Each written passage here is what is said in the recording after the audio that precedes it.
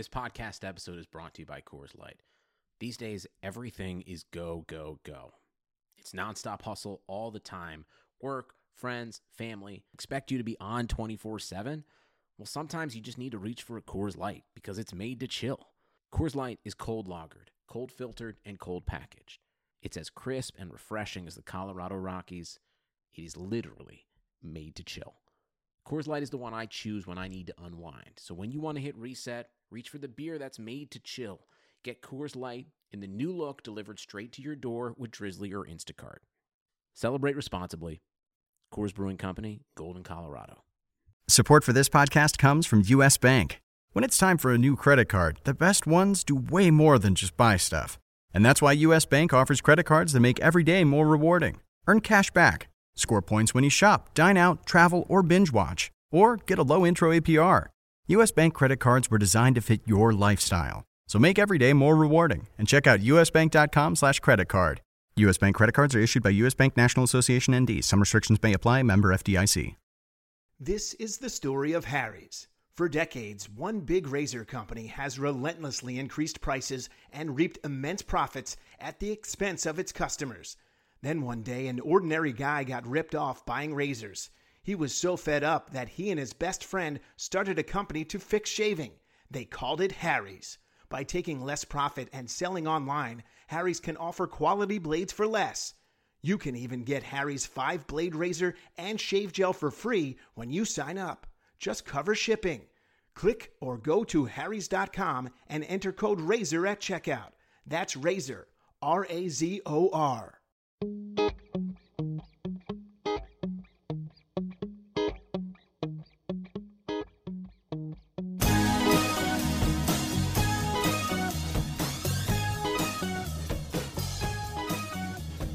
Hello, hockey fans. I'm Paul Bruno here with Andrew Fiorentino, and we are the Great Ones. Today is November 3rd, and on this show, we're going to take a look at what's going on in the latest round of news and roster juggling that will affect you and your fantasy teams. Andrew, I have to say that I'm shocked at the poor start of the Anaheim Ducks.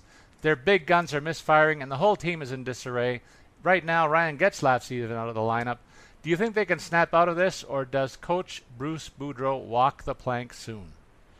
I mean, Boudreau could be the one who ends up suffering here, but remember when we talked in our season preview about the Ducks at left wing not having really any answers to playing to who's going to play with Corey Perry and Ryan Getzlaf on the top line, and Perry and Getzlaf haven't been able to do it on their own.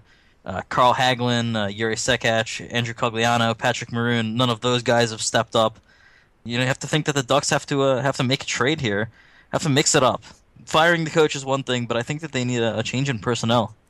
And it may come to that, but at this stage in the season, Andrew, it's going to be hard to see, difficult for teams to make roster trades like that because they set their lineups and they got under the cap. A lot of these teams are snug up against the top end of it. Anaheim is probably one of those teams that's got a cap issue or two on their roster, so it's going to be interesting to see how they wriggle out of it.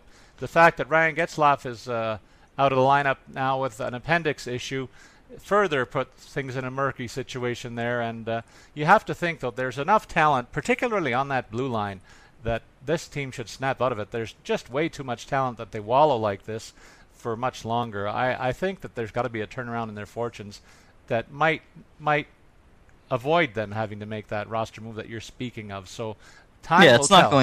It's not going to be like this all the time. No, and the other thing, Andrew, is worth noting from the Toronto Leaf perspective, I'll throw this in, that it's been hotly rumored that Randy Carlyle is waiting in the wings for a second tour of duty, possibly in Anaheim. And if that should come to pass, Leaf fans will be jumping for joy because that would mean some compensation coming their way in the form of an additional second-round pick in terms of compensation. And we're headed to a situation where the Leafs are trying to accumulate draft picks, and this would be a nice addition to the coffers in Toronto. So the Leaf fans will be watching that situation to see how it might unfold. Yeah, I knew you Canadians love hockey and all that, but dancing for joy in the streets at acquiring a second-round draft pick is a new level, an entirely new height of hockey fandom. Well, you know what? The way Anaheim's playing right now, it could be a lower half of the second round, so that might be a pick in the 30 to 45 range. And again, there's some cachet in getting second-round picks. That seems to be a valuable trading chip in most future consideration kind of situations that teams look at around the league. So that's where the excitement comes in. You like to see more picks than rounds in the early going for teams that are trying to turn their fortunes around. That's why I'm going to try and put a Toronto angle on as many of the things as I can for our show, for the benefit of Eastern listeners here. Absolutely. And you know what they say, there's nothing that's better than a second-round pick except the first-round pick. That's right. You only got one round to go up the ladder. And speaking of first-rounders, Darnell Nurse, this guy comes up to Edmonton, and he scores a goal in his NHL debut, and he's been a regular fixture on that blue line, getting top 4 minutes, playing about 20 minutes a game, Andrew, and looking like the real deal. Finally, the Oilers have added somebody on their defense through the draft that looks like he's going to make the grade. We know they have a ton of offensive pieces that are also starting to gel, and this might be a first-round pick that really pays big dividends, a rare jewel that the Oilers have found on the blue line. How high is this guy's ceiling in your estimation? I mean, I think that the ceiling with Nurse is incredibly high, to the point, where he could become one of the top few, blue liners in the NHL. Do I think that it's going to happen right away? Do I think that he's arrived as that right now? Not really. I think that there's certainly still room for his game to grow. He still only put 3 shots on goal in 3 games. It's not like he's coming in and started tearing it up from day one. He's not seeing power play time yet. So I think the Oilers are doing a good job here. They're letting him grow into it. They're giving him big minutes, but also kind of dialing it back a little by keeping him off the man advantage right now. And I think he's going to come along really nicely for them. And Andrew, that makes me think of something that I heard on one of the local talk shows here in Toronto about the number of young players that are making the grade right out of junior, right out of their first draft. We're seeing a pile of guys come into the NHL in the last couple of years. and little dog bark in the background there. It's all right. We can own it. That's Rocky the Wonder Dog chiming in with his opinion. So I've looked around the NHL. There's people that are making the grade even out of this particular rookie class in Vancouver. They got a couple of guys making the grade. We certainly have Max Domi that we can talk about in the desert, Anthony Duclair. Do you think these guys are being rushed as 18-year-olds? What would you do if you were managing a team with a guy like an 18-year-old player, like in the case of an Aaron Ekblad last year was a no-brainer, but there's a number of guys out there, 18, 19, 20, that are getting their first taste of hockey, pro hockey at the NHL level. I kind of think I'd like to wait and see these guys get acclimatized in the American Hockey League. To me, that's what that league is there for. And you're kind of throwing these guys into the Wolves by getting them out of junior and into the NHL right away. I just think that there's a way that they can learn and get acclimatized to the pro game in the AHL. Yeah, I think that there's obviously a need for development, and a lot more guys seem to be coming up straight from juniors. But even so, it really are in a golden era, I think, right now in the NHL. The landscape is littered with young star players, and I think it's a shame that the league isn't more popular, especially in America. Obviously in Canada, you guys love it. It's great. But, in America, it's a little touch and go. The further south you get, the less likely it is that anyone's even heard of any given NHL player.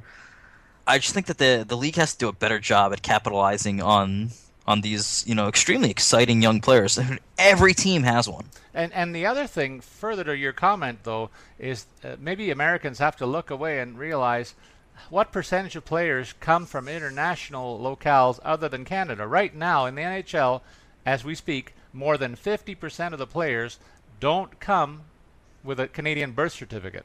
That's a first in the history of this hockey league. So I think that it's morphing in terms of the makeup of the rosters into something of a more international scope, and we're about a year away from the World Cup of Hockey in its newest incarnation next year, which will be hosted in Toronto at the Air Canada Centre.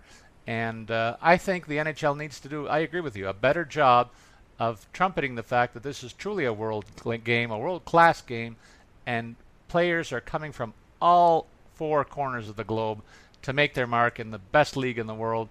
And I repeat what I always say. This is a unique sport. It combines two sets of skills. Can you imagine playing basketball on roller skates? That's the equivalent of hockey on ice. You've got the ability to skate, which is one set of skills. You've got the opportunity to play a game called hockey, which you can play on the road. Even on grass, they play field hockey, and that's got its unique set of skills. So you got two sets of skills combining into one sport. It's a dynamic game, and it's the fastest game on earth. When you see these guys gliding around as quickly as they can, shots being fired about 100 miles an hour, that's my commercial for hockey in Canada and in the world. It's a great game, the greatest one that I've ever seen, and I'm a fan of all sports, all seasons, so that's my commercial for hockey fans out there. Well, if there's anyone who would know the greatest one, it's the great ones. And one of the great ones, a great segue, you're feeding me some good ones here today. Carey Price, out with a lower body injury. This guy is unquestionably the number one goalie in the NHL, even better than your Henrik Lundqvist, I would say, right now. But he's sidelined with a lower body injury, and that affords them in Montreal to look at two of their goalies that are in the pipeline. Both these guys, last year and this year, have shown their wares. Mike Condon has a bit of a surprise in terms of getting the nod over Dustin Tokarski. If this is a long-term situation, the Habs would be concerned. But in the short term, I don't think so. But give us your slant on what's going on in Montreal. 10-2 start, and Carey Price out of the lineup. What else are you looking at there? Well, yeah, and this might be a sacrilegious comment. I'll just point out on the aside before I get there, though, that Henrik Lundqvist has a better goals against average and save percentage than Carey Price.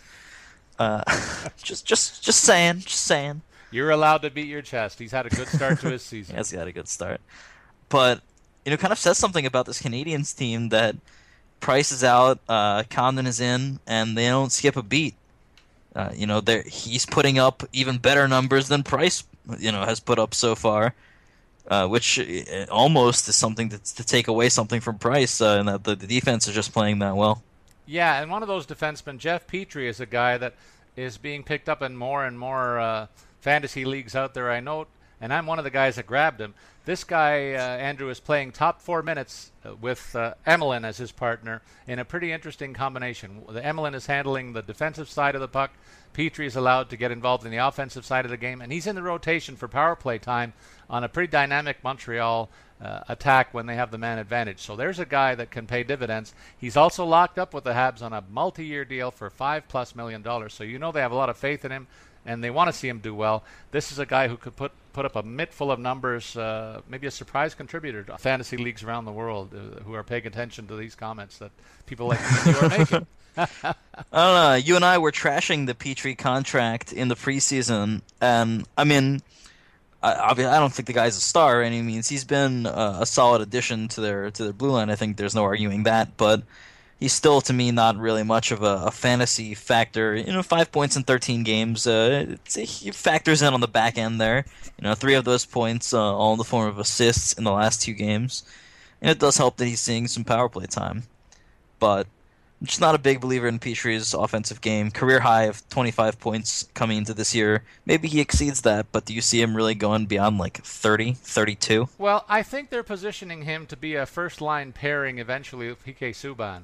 And that's because I don't think Andrei Markov can do this. He's got to get old sometime, He can't do this forever. So I think part of the reason why they signed this guy with the offensive upside that he may have is with that forward look. And that's why if you got a chance to maybe put this guy in a keeper situation, maybe you stash him below your line in reserve if you can, hold over and see what develops in Montreal. But that's where I'm forecasting him to be a first-pairing guy with the benefit of playing with PK Subban, and we don't have to sell anybody on what he can do.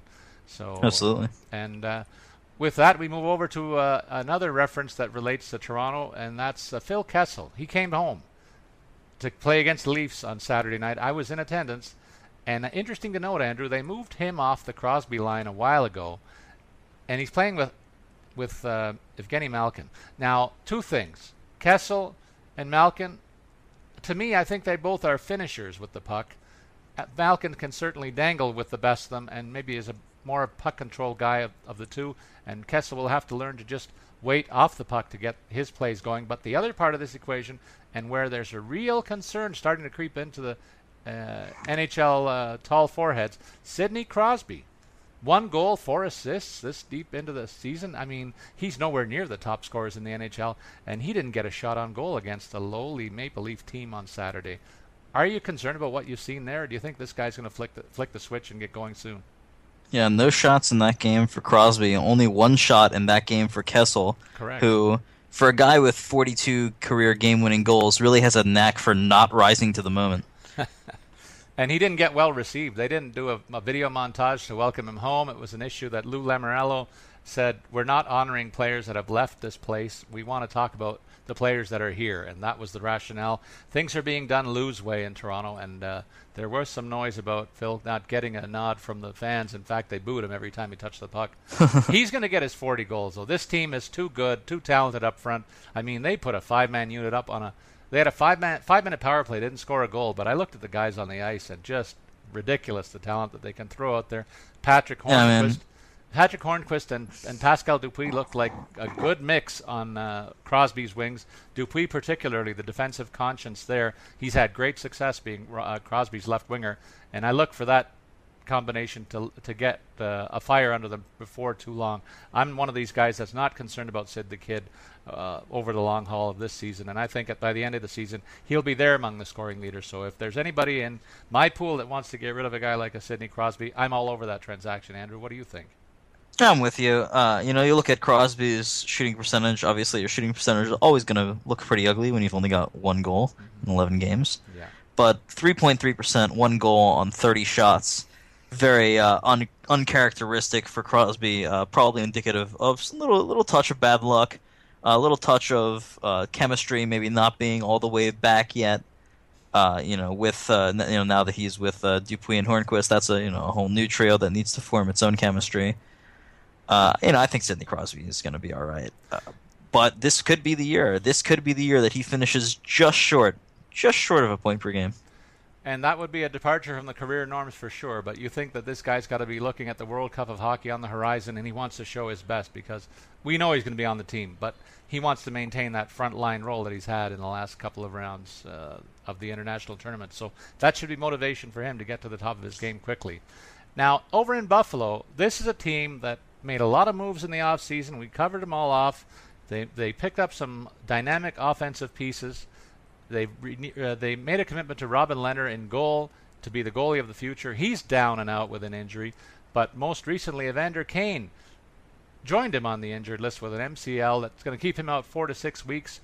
First of all, we got to wonder who's going to move up to take his minutes in the top 6 in Buffalo. But also, does this mean that Buffalo's going to have another year where they're among the dregs of the NHL? Because I thought they were looking like a team that had a lot of upward mobility and might make it to the middle of the pack. This may be a blessing in disguise for this team, Andrew, in terms of finishing low enough to get another top draft piece to go with the players that they've added most recently, including Jack Eichel.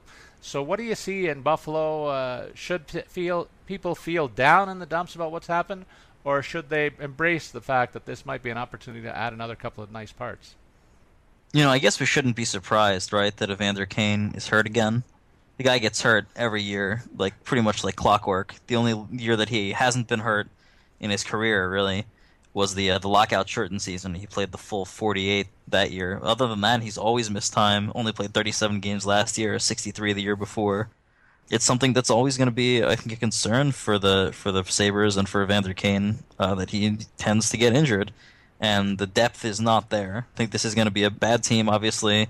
Lehner still out, uncertain quite when he's going to return. It's a pretty big sort of opening in that timeline. It's probably anywhere between 2 weeks to a month and a half, maybe more. At least from now. I mean, yeah. Chad Johnson's going to get the lion's share of the load. If you picked him as a reserve goalie, that could get you a few more wins, but the goals against average just won't be there in that circumstance. So Linus Ullmark has played well, won a couple of games in a row, only giving up 1 goal there too.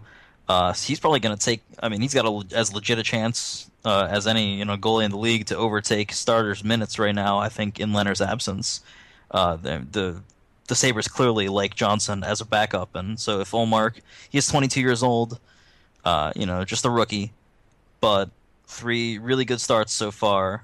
Well, 2 of them were really good, and he's probably going to be the starter this Thursday against Tampa Bay. Well, that could be a tough spot for him. Tampa Bay is a team that we expected to be among the tops in the NHL. Another team that's having injury trouble is over in St. Louis, Andrew. Paul Stastny looked to have this be a rebound-type season. He's nursing a broken foot, out for another 4 weeks. Jaden Schwartz joined him with a broken ankle in practice, of all things. He's out for up to 3 months. And I've seen already David Backes shake early season doldrums to take up a spot in the top 6. He had a big game a couple of days ago, scoring a couple of goals, including an overtime winner.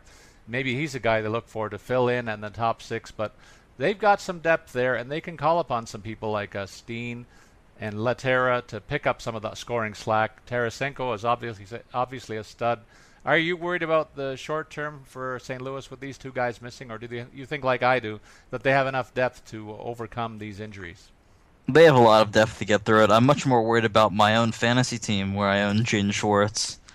That's a crippling blow to take, to lose a guy like that, especially when my team hasn't been doing that well in the first place. Well, I've got to tout my team, and one of the reasons why I can tout it is because I've been grabbing goalies all over the place, and one of them, Kari Ramo, is a guy that I was alarmed when they sent him down because he played very well in the exhibitions, started 0-3 and had a goals against over 4, but now with Hiller injured and Ortio called up most recently, Ramo got another chance to play, and he won his last start. So maybe that he gets a second chance.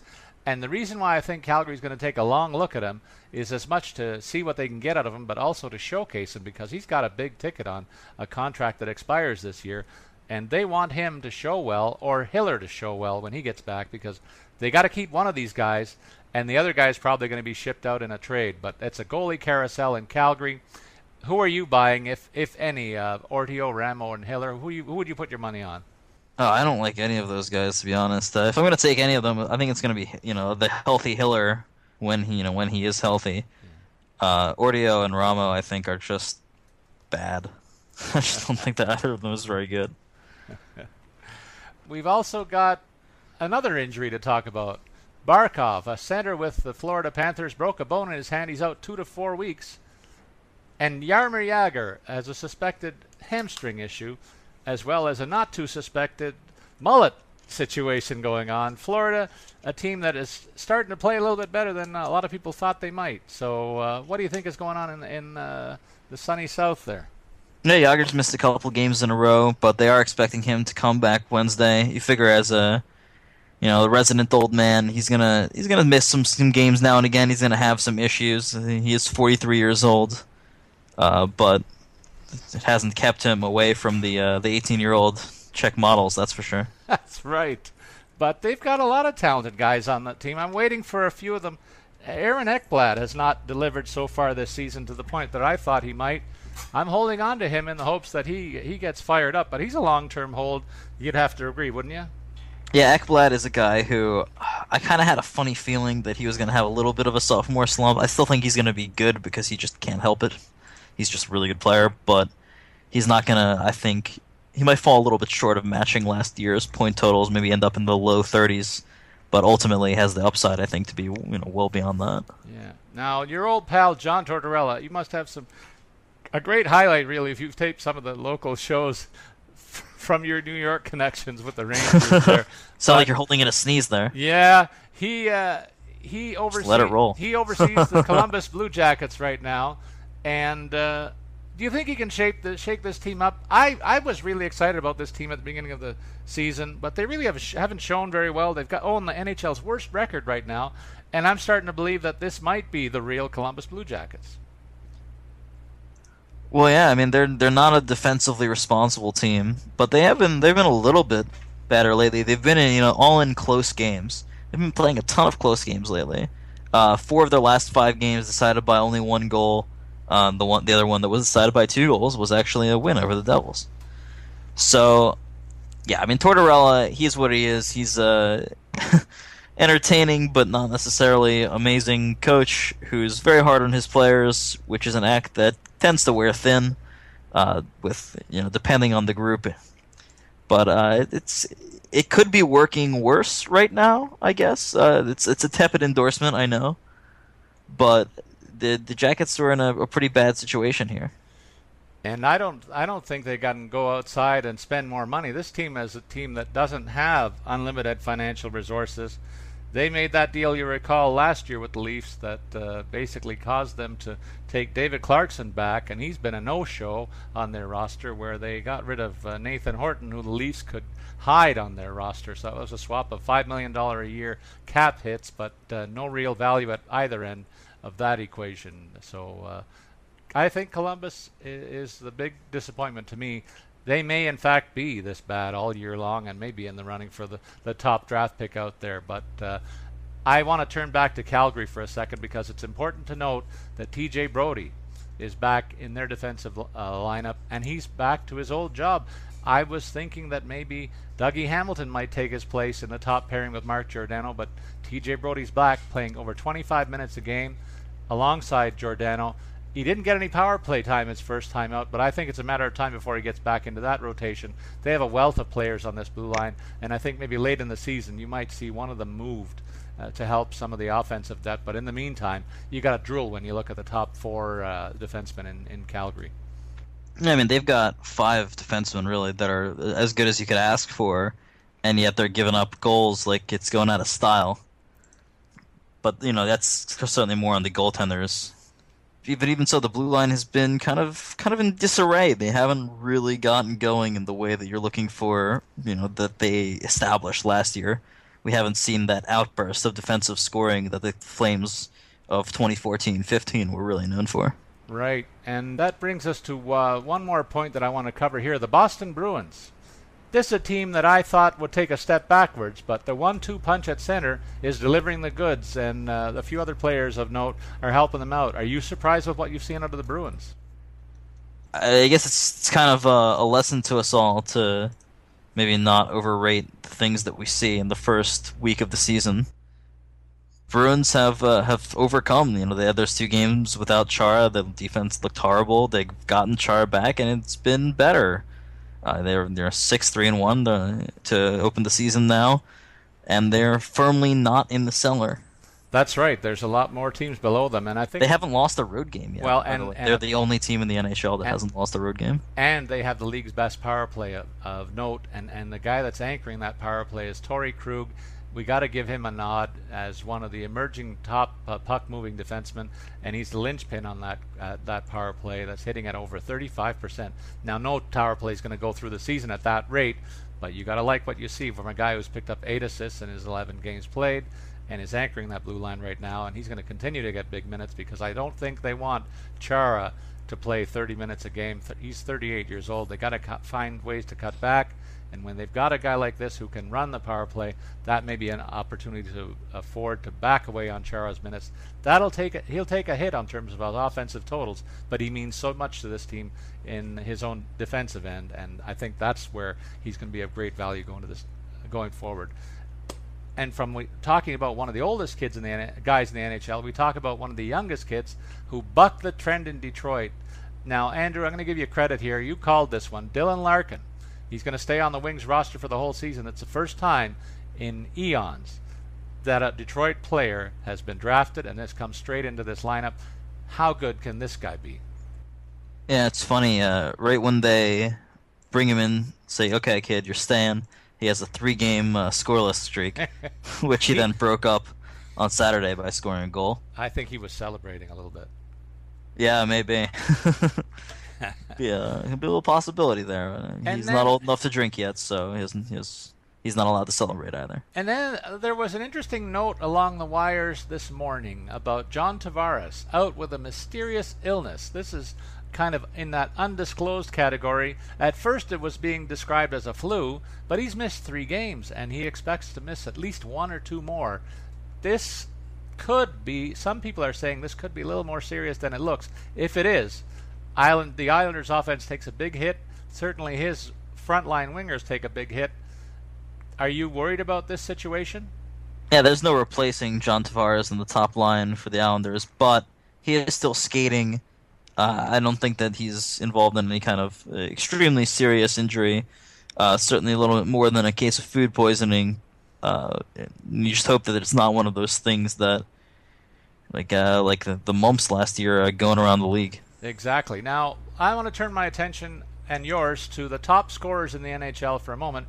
A couple of names surprised to a certain degree, but I want to talk about Kyle Turris in Ottawa first, Andrew. This is a guy who I followed very closely in his junior career and at the World Junior Championships. He had a couple of dynamic displays of his overall skill at the World Junior Championships, particularly in one memorable shootout when, I don't know if you recall, but in the international play, you can repeat shooters every second time through the rotation. So he could go first, third, fifth. They used him 3 times in a shootout. He scored each time in a Canadian victory and was Canadian World Junior Player of the Year in his last year in the juniors. And he's finally looking like that offensive gem. Late last season and early this season, 12 points in 11 games. I think he's the real deal. And he's got a situation in Ottawa where he's getting first-line minutes now and banking a lot of great results. Yeah, I'm right with you there. My first exposure to Kyle Turris, when he was playing in juniors, which was already going back probably almost 10 years. Yeah. Wow, time does fly. It does. So that when I first got Kyle Turris, or when I first heard his name, it was in, I think it was NHL 2K6, the video game, where I traded for him, and because he had A+ potential, and that game has proven to have quite a lot of foresight, because Kyle Turris, obviously the number 3 overall pick in 2007, certainly has delivered on his potential, and I think he's going to have a better year this year even than he had last year. He's going to clear 70 points with no problem. He's the real deal. What about a guy who's a little longer in the tooth over in New Jersey? I told our listeners that there's some teams that, for fantasy purposes, I'd put a big X through, and the Devils were one of those clubs, and I needed to see somebody emerge from that pack to be a guy that I could trust. And if there's one guy on this roster that I think I can trust to be a regular contributor, it's Camilleri. 11 points in 11 games. This guy's 35 years old, but all he's done wherever he's been is score, score, score. He's playing over 20 minutes a game. I think he can keep it up, and I think he makes good sense for the Devils to look around and trade later on in the year for some younger assets. I think he could fetch a pretty good return, Andrew, and I wonder if in fantasy he has any value in your eyes more than he did at the start of the season as well. Yeah, Camilleri can score goals. He does have 11 points in 11 games, which I don't think any of us could have possibly seen coming. But I'm not that optimistic. I mean, you're talking about a guy hasn't exceeded 45 points since 2010, 2011. He is 33 years old, playing on a Devils team that you have to say that top line is overachieving right now, probably doing a little bit more than you would expect to see out of the trio of Michael Camilleri, Adam Henrique, and Lee Stempniak. If the cream rises to the top, well, whatever is in the middle ends up falling back to the middle. Well, and here's a young guy that I think a lot of people still have to figure out. In Edmonton, certainly Connor McDavid has been the show, and he's dragged along Nail Yakupov. In the wake of his success, Yakupov has 10 points in 10 games. Can he keep it up and show that he's finally looking like the first overall pick in his draft year and is a keeper now in Edmonton? Should he be a keeper in fantasy leagues? Yeah, we're definitely going to give McDavid some credit for Nail Yakupov emerging here, but he has been playing very, very well in his own right, even without the influence of Connor McDavid. Nail Yakupov was a number 1 overall pick, did disappoint horribly, especially the last couple of years, but he is still an A+ talent, and he's shown it now that he has, a situation where he can contribute with another star player alongside him. Well, and there's another guy at the top of the standings, scoring stats, who's got a star player playing beside him. I don't think anybody would have picked Jamie Benn to repeat as the Art Ross Trophy winner. But here we are in the early days of November, 1 month into the season. Ben is at the top of the standings with 18 points in 12 games. Did you see this coming? And is it sustainable? Yeah, he's leading in goals and points. Why not, right? I mean, the guy does have the trophy to show that he can do this. and he does have 87 points last year, 79 points the year before. Do I think he's going to keep up 1.5 points per game? No, I don't think he's going to go out there and score 120 points. But it's not impossible to think that Jamie Benn, playing with Tyler Seguin in a great situation there with a great offensive top defenseman and John Klingberg behind them, I think that there's a very reasonable possibility he could clear 90 for the first time in his career. Well, there's our fantasy fly around the NHL. Andrew, I want to get to the stud of the week and the rant of the week. That's my favorite part of every show that we do. And I want to open up with a discussion of the guy that caught my eye again in two marquee matchups last week. Jonathan Toews delivered the goods against teams that the Hawks eliminated on their way to their third Stanley Cup in the last 6 years with OT winners against Tampa and Anaheim. If you look at his career stats, this guy's never been a point per game player, though he's not been far off, and he's evolved into the best leader in the NHL with a penchant for making the big play at the key moment in crunch time. He did that twice in back-to-back games on home ice against these teams. It's a big reason why he's earned so much success in his career, despite the fact that he hasn't got the personal trophies. He's been a winner. He's been a leader.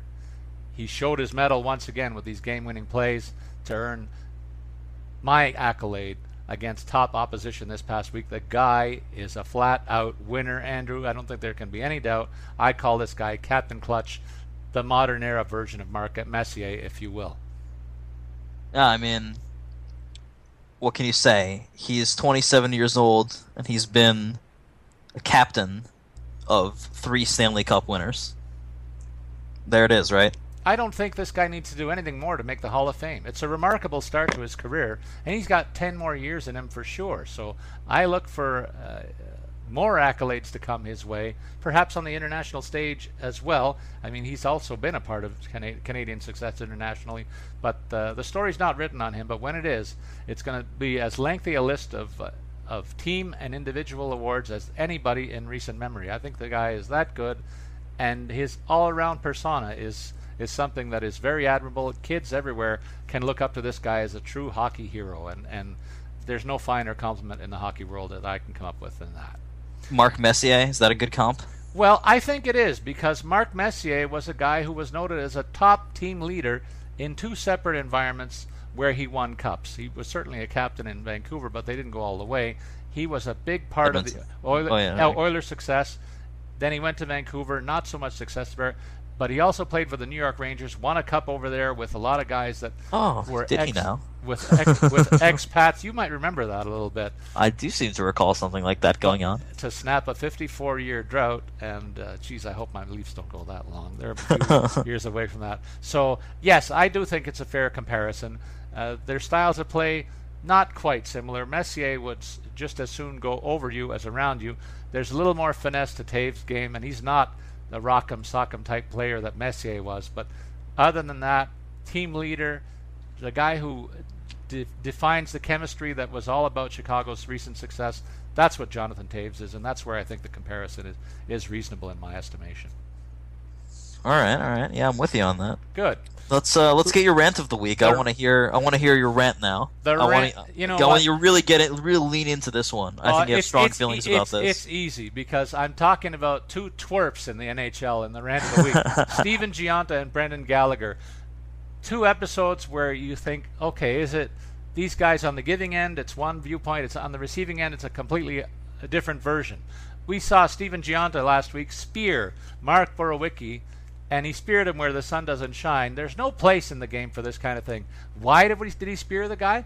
Because he was the victim of an open ice hit from Borowiecki, and he sought to get immediate compensation, immediate revenge by flipping the guy on his back and then sticking him in the groin with his hockey stick, and then skating away, and then going to the ref saying, "What did I do?" He got a slap on the wrist. And then you equate this with the suspension of Rafi Torres on that open ice hit. He gets 41 games. Giunta gets a slap on the wrist for spearing this guy in the family jewels after taking a hit. No place in the game for that nonsense. And then Brendan Gallagher, this is a guy who earlier in the season he ran at Peter Mrazek in the Detroit goal. You remember that play that turned into a goal-scoring situation because Mrazek was more interested in protecting himself against a guy who was barreling into his net, never mind his crease, and people were saying, oh, good aggressive play by Gallagher. Well, you know what? If you live by the sword, sometimes you die by the sword, and this guy got absolutely wallpapered by Dustin Byfuglien with an open ice hit that was just a matter of a big man hitting a much smaller man, and the small man fell to pieces. He just blew up, okay? That's like hitting a wall when you hit Dustin Byfuglien. And there are people that are calling for Byfuglien's head. I think that's ridiculous. This was an open ice hit, and I didn't see any intent to injure on Byfuglien's part, but people are ridiculing him for saying, how can you take such a shot and such liberties with a much smaller player? Well, you know what? That's hockey, my friends. And again, this is ridiculous. This guy, Gallagher, and this guy, Gionta, they get away with murder, but when they're on the receiving end, everybody's up in arms. Oh, they're such smaller players, and the big guys really shouldn't take them out like they do sometimes. Well, every once in a while, big is going to hit small, and small is going to look plenty the worse for wear. That's just what happened here, and let's drive on. They're all hockey players. They're all on the ice. You know, they're all doing the same job. Some of them are going to be bigger. Some of them are going to be smaller. You can't, in my view, be like, oh no, big guys aren't allowed to hit little guys. Since when is this the rule? You want to have unwritten rules in hockey? Go talk to the baseball players. You made me lose one there. Oh my! Well, we have a few. For those who can't see Paul like I can right now, I just made Paul spit up his drink. That's it. Well, and we had a few laughs to wind it up, but there was passion brought to the table at the stud and the rant of the week, and I love finishing up the show like that. Andrew, episode number 7 in the books. That's a wrap for us on the Great Ones. Hockey broadcast variety at RotoWire. Well, let me try that again. That's a wrap for another episode of the Great Ones, RotoWire's Hockey Podcast. For Andrew Fiorentino, I'm Paul Bruno, thanking you for giving us a listen and inviting you to come back and catch the next episode of our show next Tuesday. So long, everybody.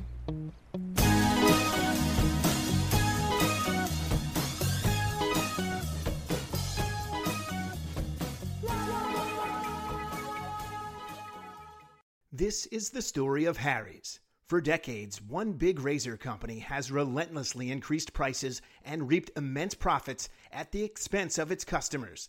Then one day, an ordinary guy got ripped off buying razors. He was so fed up that he and his best friend started a company to fix shaving. They called it Harry's. By taking less profit and selling online, Harry's can offer quality blades for less. You can even get Harry's 5-blade razor and shave gel for free when you sign up. Just cover shipping.